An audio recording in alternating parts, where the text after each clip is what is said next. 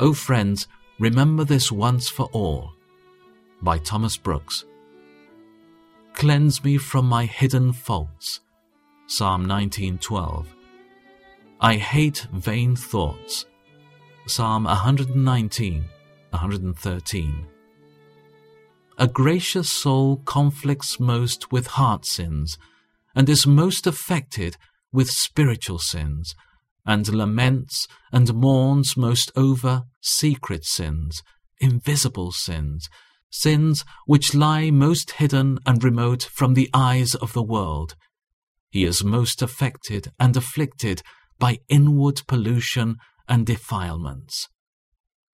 Grace will rise and conflict against the most inward and secret vanities of the soul, such as secret self-love, secret hardness of heart, secret unbelief, secret carnal confidence, secret hypocrisy, secret envy, secret malice, secret vainglory, secret fretting and murmuring, secret lusting, secret runnings out of the soul after worldly vanities, and secret pride.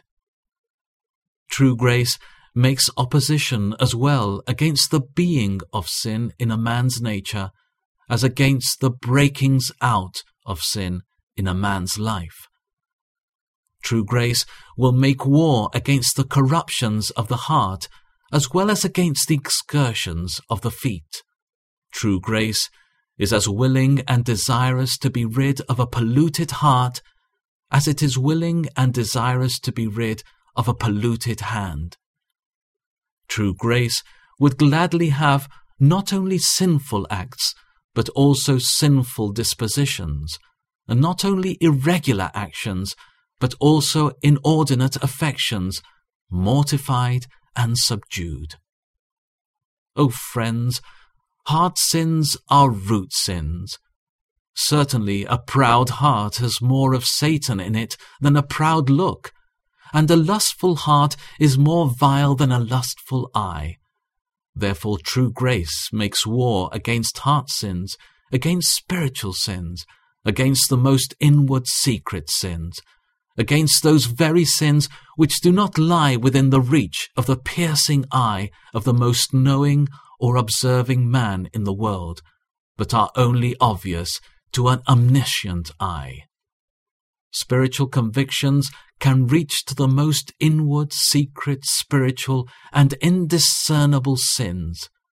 Certainly, that is a sincere heart, a heart more worth than gold, which smites a man for inward sins as well as for outward sins, for sins done in secret as well as for sins done in public, for spiritual sins as well as for fleshly sins, for sins against the soul as well as for sins against the body.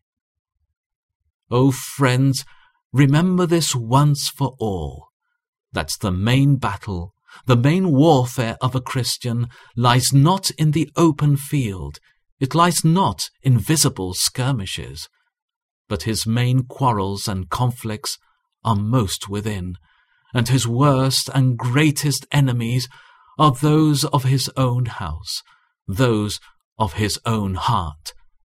A little grace may reform an evil life, but it must be a great deal of grace that reforms an evil heart. A little grace may make a man victorious over outward gross sins, but it must be a great deal of grace that makes a man victorious over inward sins, secret sins, spiritual sins, heart sins. Search me, O God, and know my heart. Test me and know my thoughts. Point out anything in me that offends you, and lead me along the path of everlasting life. Psalm 139, 23 and 24.